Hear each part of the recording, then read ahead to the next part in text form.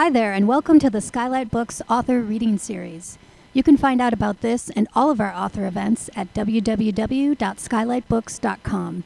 At our website, you can also browse our inventory as well as order books online. And don't be afraid to follow us on Twitter or even be our friend at facebook.com.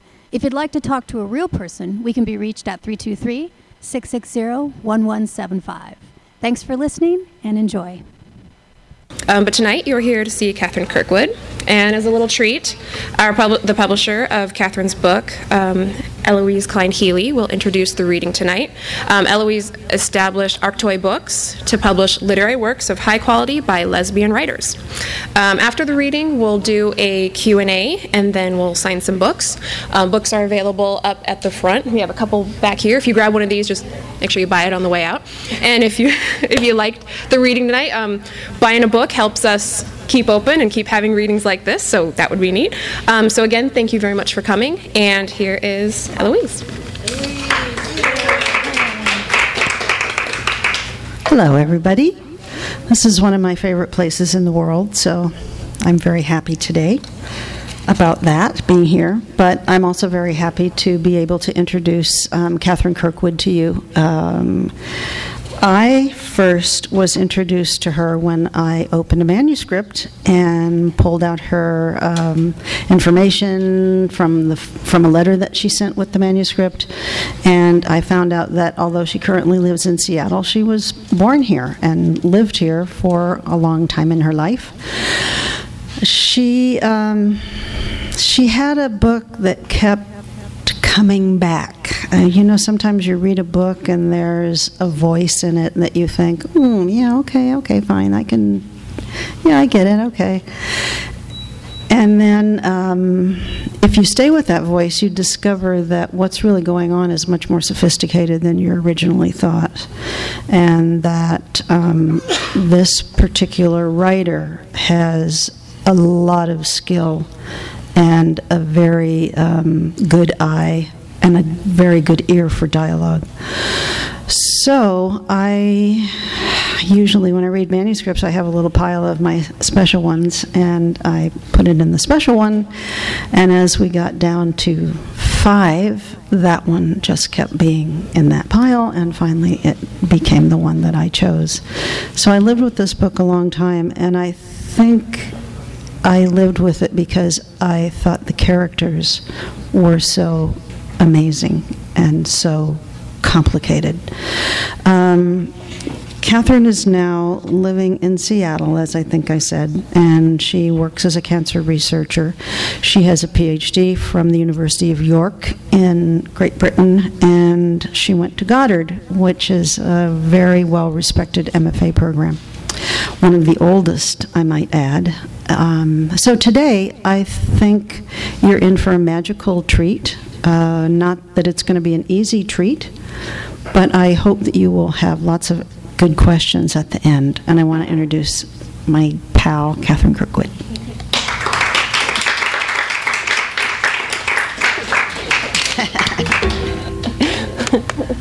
So nice.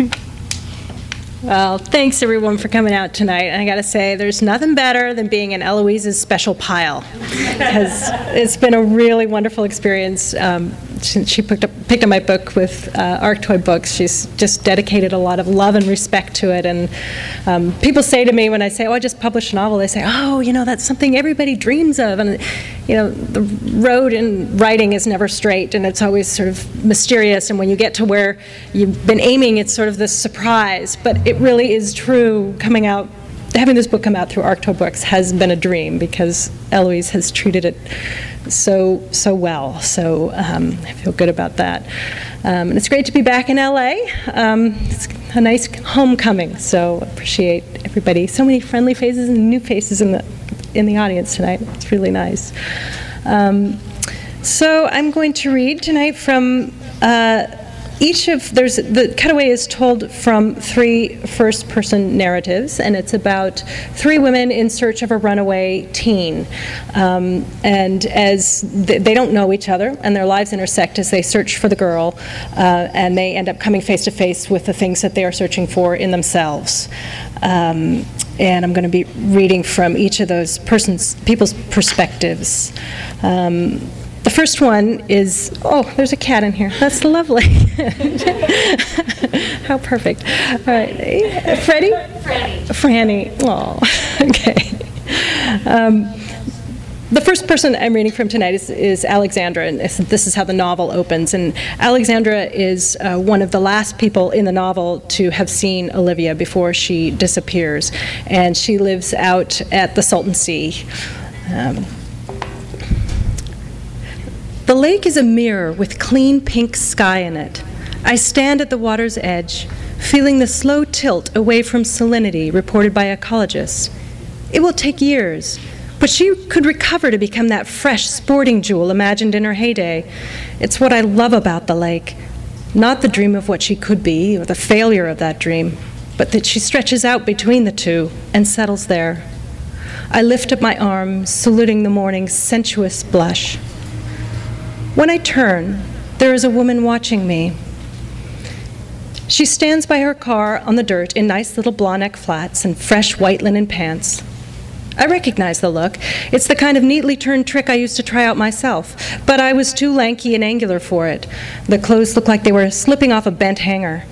But this woman has it just right. A slim, compact body, simple jet black hair, nails trimmed short and done in a modest pink. It all works together as if she's sewn right in. I was about to go past her to the shop and shoot the breeze with Mary. She works the shop on Tuesdays. The rest of the time she runs the science lab in the local elementary school.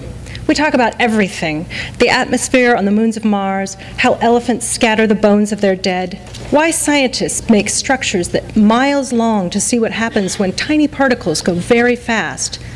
All the strangest laws of the universe, it turns out, are packed into the smallest measures. Mary, too, is more than she appears, more than the canned soup and the dusty Band-Aid boxes she sells part-time from her cousin's mini-mart, more than her plain little wooden house with a green cement lawn on Biloxi Road where we sit on hot afternoons and drink homemade ginger ale. She always knows something new about the world and how it fits in among the other mysteries. Nothing is ever the way you think it's going to be. That's why I watch the woman for a moment and don't just go on past. When a stranger comes to town and stands dumb-faced at the sight of things, I wonder why. Will they stay a while or get in their car, roll up the windows, and head off to the highway? This stranger seems caught, unable to take things in or turn away. So I stop and tell her about the Colorado River breaking from its banks. She doesn't seem to hear me. Her skin is purling with heat, but she remains composed, a perfect image of herself. Her stare sees and unsees me in one go. I suspect this is her manner, but it's also something I bring out in people. I tell her to drink water, thinking she'll crack a smile and thank me, but she looks even more confused. Like a stunned bird blown off course, the native creatures just bewilder her. We're getting nowhere. I smile and turn to go. That's when she calls out, "Wait, have you seen this girl?" She's hooked me with a neat twist. I turn to look. Her jaw is slack, lips dry and parted. When she runs her hands across her forehead, her brow smears with a fine, blonde, lakeside dust. I remember the feeling from when I first came to the lake, like the heat was swallowing me. She really should get somewhere cool. It's summer. The heat will spike to over 100 by mid-afternoon. Stepping toward me, she holds a flyer up. For a moment, I see Olivia's face. Then the woman stumbles, falls out of her sandal, hops and winces, dangling her foot above the sand. I don't want to bring her home. I'm careful who I invite into my life. There are steps to follow, intentions to sift, a slow, circling measure of whether things seem right. But this woman is bleeding, dehydrated, and confused. She stares at me when I offer to take her to my place. Then when I nod for her to unlock her car, she blinks and says nothing. It's unlocked, so I get in. The engine's running, the air conditioning's on high, and tinted windows seal out the glare from the lake. She gets in too and pulls out of the lot. Too late, I realize I could have taken her to Mary. She works with third 3rd through 6th graders and is good with confused, defenseless people. Instead, I direct her through the streets, lean back into the soft, cool leather. She keeps glancing over me, sizing me up. She opens her mouth to say something, then closes it and looks back at the road. We glide along like tourists. She waits out in the garden where there isn't any shade while I rummage through my medicine cabinet.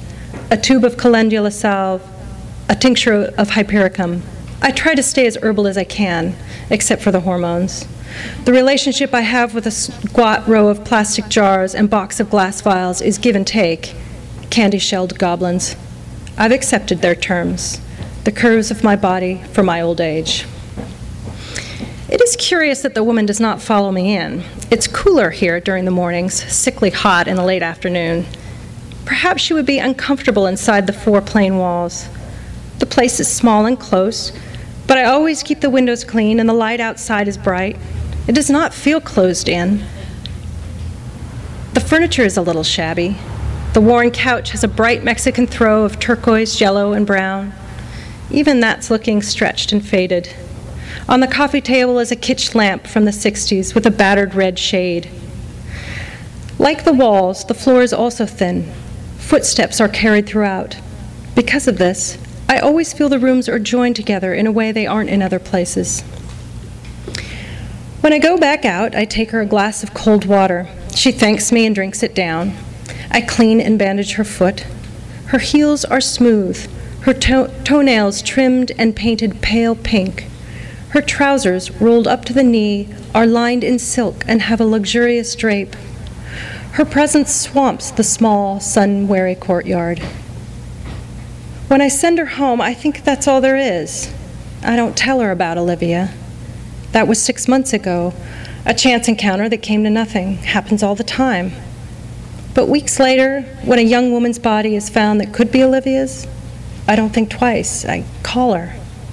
That's when I get the feeling we're walking on a common floor, me in one room, Eleanor in another. So that is the opening of the novel. And now I'm going to read a piece from Olivia's mother. And Asa is Olivia's mother, and Asa actually stole Olivia from birth and raised her as her own, which she never disclosed to Olivia. So when Olivia runs away, she's very haunted, as any mother would be, by the departure of her daughter, but even more so because she never shared this truth with her. I don't like coming in here. It's full of secrets, my daughter whispered to the ceramic ears of her kitten, the white rabbit or the spaniel she called Lady. Moonlight slaps the low single bed, the wooden chair, and the dresser where the animals cast long, strange shadows. Surfaces jump up out of the darkness in white, clean light. They shudder as if pulling free. It is dazzling, like pooled electric current. For a moment, I think I see her standing by the window, and then she's gone. She was my teacher's daughter, just like my own baby would have been if my blood hadn't crested and flushed it away. The teacher's wife already had twins and a house and a husband. What did I have besides Olivia? I knew enough to expect that people won't always see things how they really are. Most are as scared as I was back then. A teenage girl, baby clamped to her chest, running toward dark. Can't see what's right in front of them. I should leave her things alone. I found the doctor's card and jeans scrunched up in the back of the dresser drawer. Even if I put it back in the pocket and ram the jeans in again, I can't help thinking she'll know when she comes back. I don't stop looking, though, even when it leads nowhere. The card came from the place in Santa Monica, the clinic. I've been cleaning nights there for a couple years. Olivia used to come with me sometimes and read the magazines. Mostly I work in ugly places, cramped, stuffy offices and cement buildings with sour-smelling carpet. But this one is nice. They do facelifts, boob jobs, that sort of thing. Why would she have their card? After I find that card in Olivia's pocket, the clinic seems different when I go to clean. Tonight, I should already be vacuuming the doctor's office, getting in along the ridges of the baseboard like they tell me to. in notes, never in person.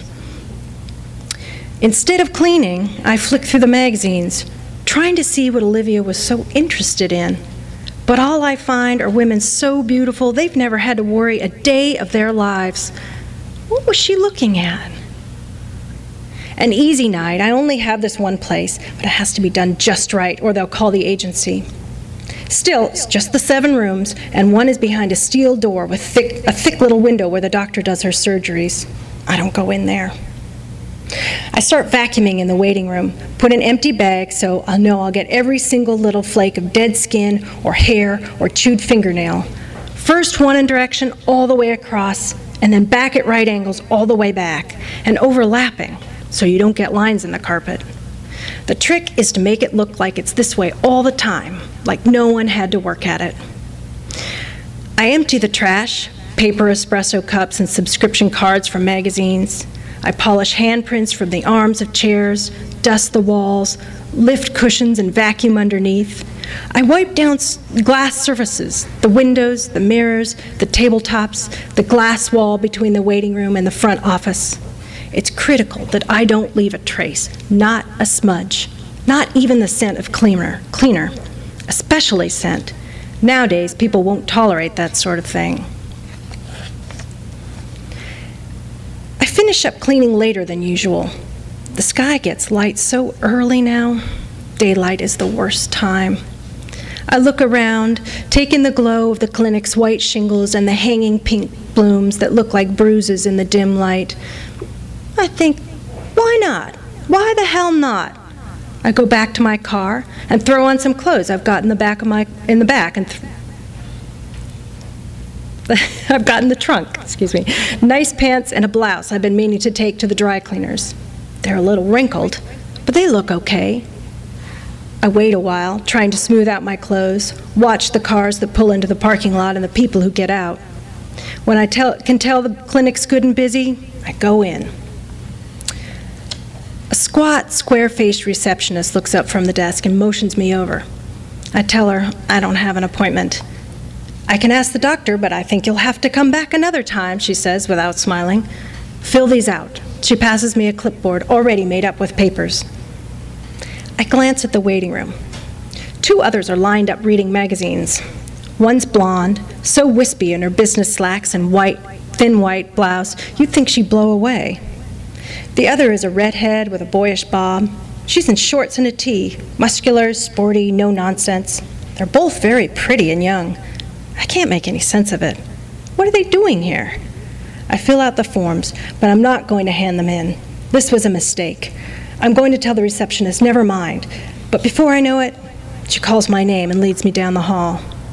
Eleanor Renaud. The doctor reaches one hand out and puts another on the polished desk, leaving a handprint. She's lean and sleek, smaller than I imagined, almost my size, but more polished. She grips my hand and then gestures to the little couch, too cushy for my liking and too white. But there's nowhere else to go. Even when I sit up, my feet don't reach the floor. I keep falling in. The doctor's confidence is as smooth as her good looks. Black hair pulled tightly from a heart-shaped face and smart, pale blue eyes. She's quick to scan my face, and then, with a flick of her eyes, my chest, waist, and legs, as if I can be totaled up and fit in alongside the rest. Nice place. Clean, nice. I nod and look around me as if this is the first time I'm taking it in. On the carpet beneath her desk, there are marks where I was careless with a vacuum. In a corner, where the wall meets the ceiling, there is a single strand of cobweb caught in the morning light. Her brow rises in neat little ripples. She asks me what I'm here for. I don't answer. She taps the eraser of the pencil against the desk. Scuff marks polka dot the sheen. They just hover on the wide, dark surface, not quite joined to anything. It's that bright in here. Finally, she turns the pencil on its point and looks at me with cool urgency, as if to say, "It's your choice. You can do what you want with your free 20 minutes. I feel it now, that pressure to say something. Only the pressure is coming from inside of me. I straighten up, check myself, and take note. She's good at this. She doesn't know that I'm a mother, that I raised a child, that I'm alone. She doesn't know anything about me at all. I want to ask her about Olivia, but I'm just a client, stripped of everything outside this room. It doesn't feel good, but it's not bad either. I stall. I just need a pick-me-up. She nods. I wonder what she's got going on outside of here. A husband who's older but getting more distinct with age, a big house with a pretty yard, 2 teenage girls who squeal over boyfriends and makeovers and college entrance exams. She comes and lifts my face toward the light. Her palms against my chin are cool and silky. I close my eyes and see the outline of her shape in the afterglow of light. It's been a long time since my face was touched. Her voice is smooth and calm. Well, let's see what we can do, shall we? So that is the first time that Asa meets Eleanor, who's a plastic surgeon, obviously, living in Santa Monica. And Eleanor is the third narrator of the novel, and she is a very well-respected plastic surgeon in LA, and but has been, since about the time she met Olivia, when she met Olivia, she reached out to the girl because she felt that she was somewhat troubled, and she wanted to help her. And she wasn't able to connect with Olivia, and then she later discovered she was a runaway and had disappeared. And that haunted Eleanor, and it haunted her at about the same time that many things were changing in her life. And she's begun to wonder whether personally and professionally she's still at the top of her game.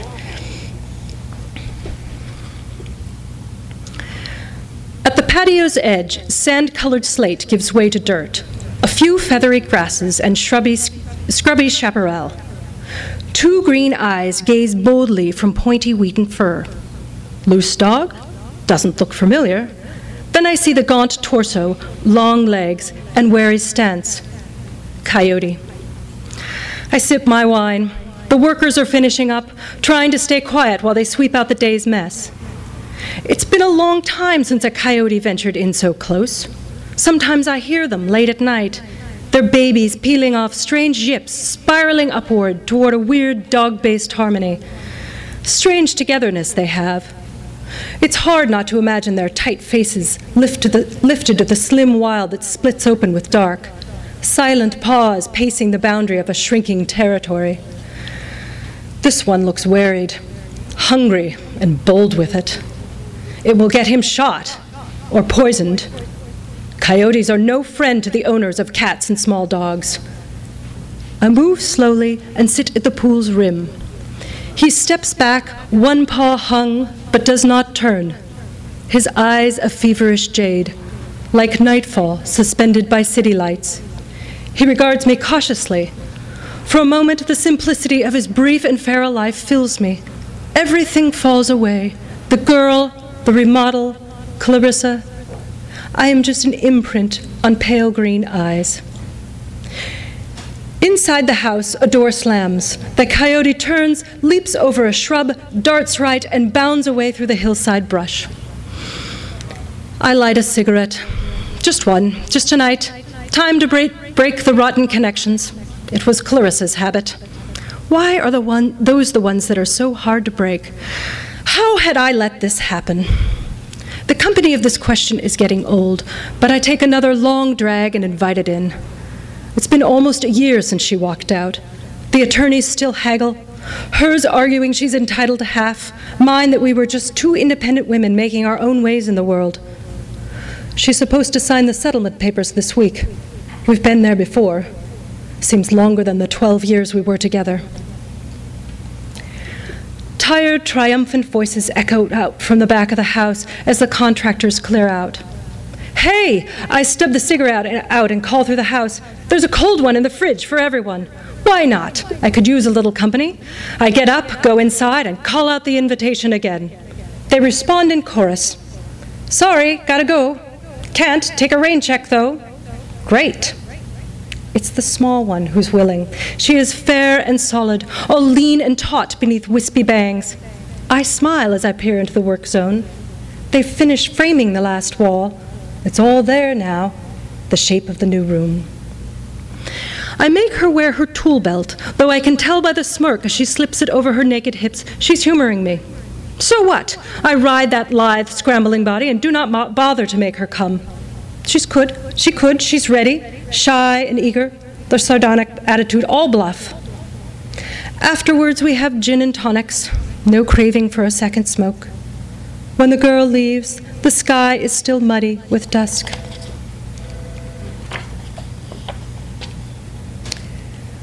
Weeks pass and the renovation progresses, but not in a way that pleases me. Despite the compliments of contractors and the obvious pleasure of the architect who is asked to photograph the job for her portfolio, I feel as if we've made a wrong turn. But I can't figure out how to fix it.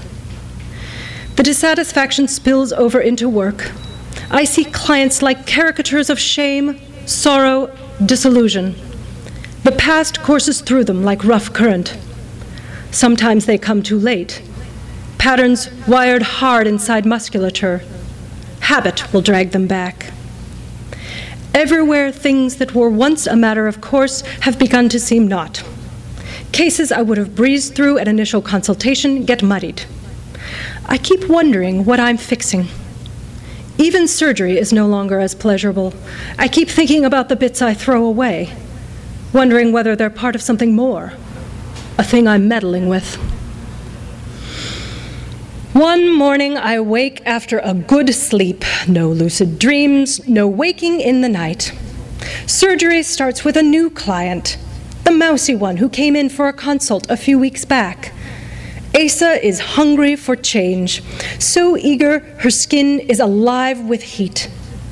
Marking her face before surgery is not necessary. My hands have performed this kind of work many times, but I will document this one, revive the portfolio, a fresh face, a new start. The pen rolls smoothly beneath the rise of her cheek. She soaks this up like everything else. Her eyes are closed, not in that tense, jittery way so typical of clients at their first surgery. Her face is relaxed, open, angelic. When she smiles, it is the smallest ripple. I will begin with an incision above the temple, deep in the hairline. Once the muscles are tightened, the excess folds of skin can be cut away. I draw a line where beneath her chin, where the skin sags to highlight what will be accomplished. The autofocus locks red. Before releasing the shutter, I notice again that vague smile on her lips. The lines above predict lean, crescent-shaped cheeks and a flare at the edge of the eyes, shapes of youth, vigor, energy. She will look in the mirror and feel better about a lot of things. It is right that she smiles. I press the button and the flash thrusts into the space between us. Her eyes fly open, wide and staring. The pupils, contracted by the light, are tiny and remote, as if the inside of her has fallen away. Then she blinks and adjusts. She says, "I can feel it already."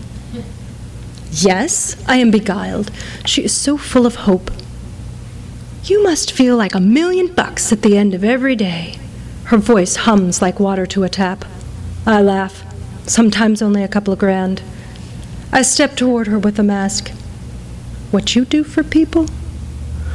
Her small eyes tuck back into her round, freckled face as she closes them. Her hair is short, red-brown and wiry. She could be puckishly cute, but there is something calcified in the shape of her jaw and the rise of her cheek, a rigidity that softens as she goes under. When she is out, she keeps on smiling, that loose, secret smile. I can't shake the look of her. It is surprising, enchanting to be reminded how much progress can be made even before the procedure begins. I do not make the deep openings from which pain or death is meant to be extracted. I have always stayed outside the cage a human body is packed in.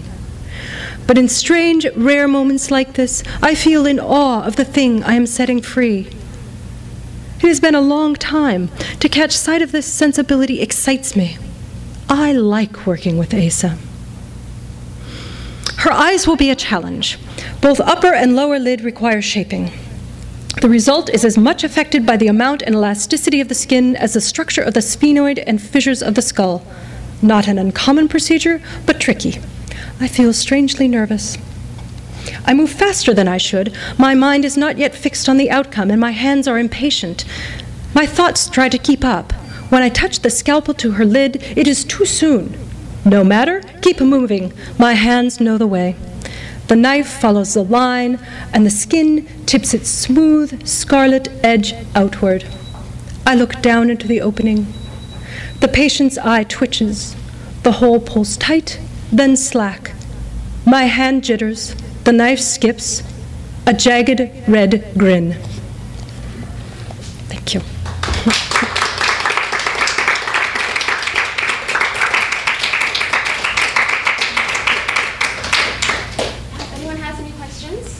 Do a little Q&A session.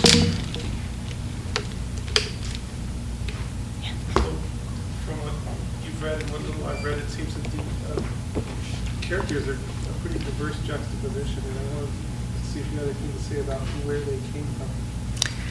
Yeah, it's crazy where these characters come from. It's interesting because in some ways, they came from, so actually there was a point where Asa and Eleanor were, I can't really remember this, but how this happened, but they were one person.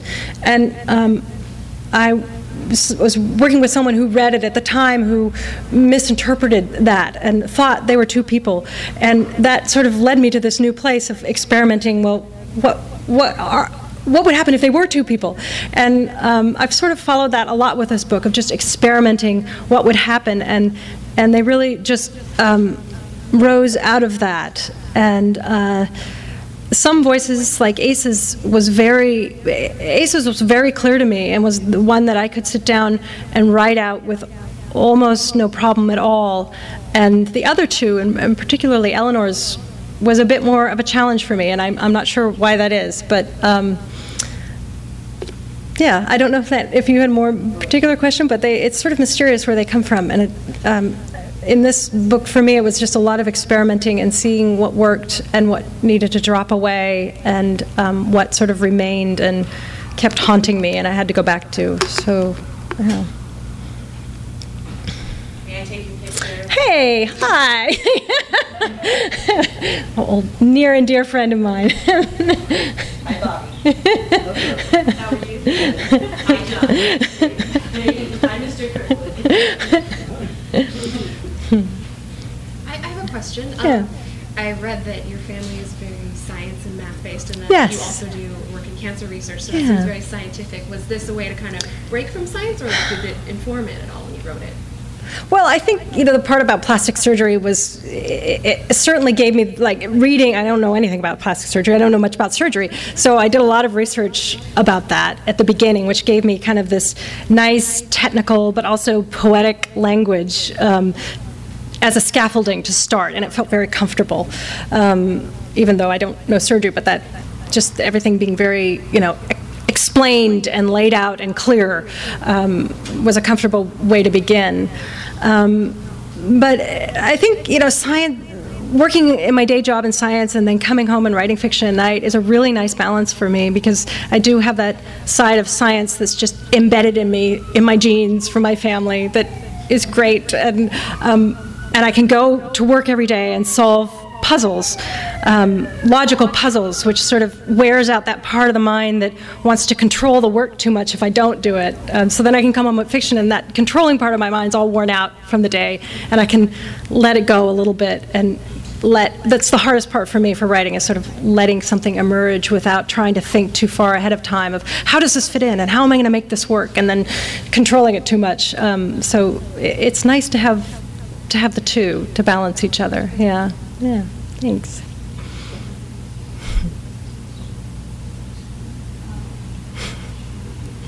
Did you have a favorite character? It changes. I had loved Asa because her voice was so clear to me, and I could just sit and write her. So I think when I was writing, in some ways, she was just the kind of fun territory for me.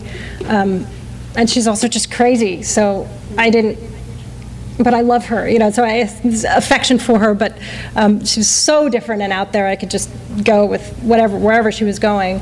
But and then it turned out to be Alexandra's story, which I didn't know until very late in the novel, but I really think it is her story. So I love her very much as being, the one who kind of is who guides what this story is about. And then I think in reading, I've actually fallen in love with Eleanor because she just has this strong, crazy, so sure of herself voice, and I've only really discovered that more, or come to appreciate that more, as I've read her and heard her voice come out of my mouth. So it's been a progression. Yeah. I was going to ask if you dislike Eleanor. She's your favorite. I was going to ask you, do you dislike Eleanor? So it's funny that you said you got to the place where you resigned yourself so much so that actually you like her now. Yeah, I mean, I guess she's always the one who's doing things like, oh my God, I can't believe she's doing this, and she has sort of the most kind of power and prestige in the world. So in a way, I hold her more responsible for the crazy behavior that she has, and I sort of do struggle with, oh, you've got to be kidding, she's doing that now, but wow, she's doing that now, and look what happens, But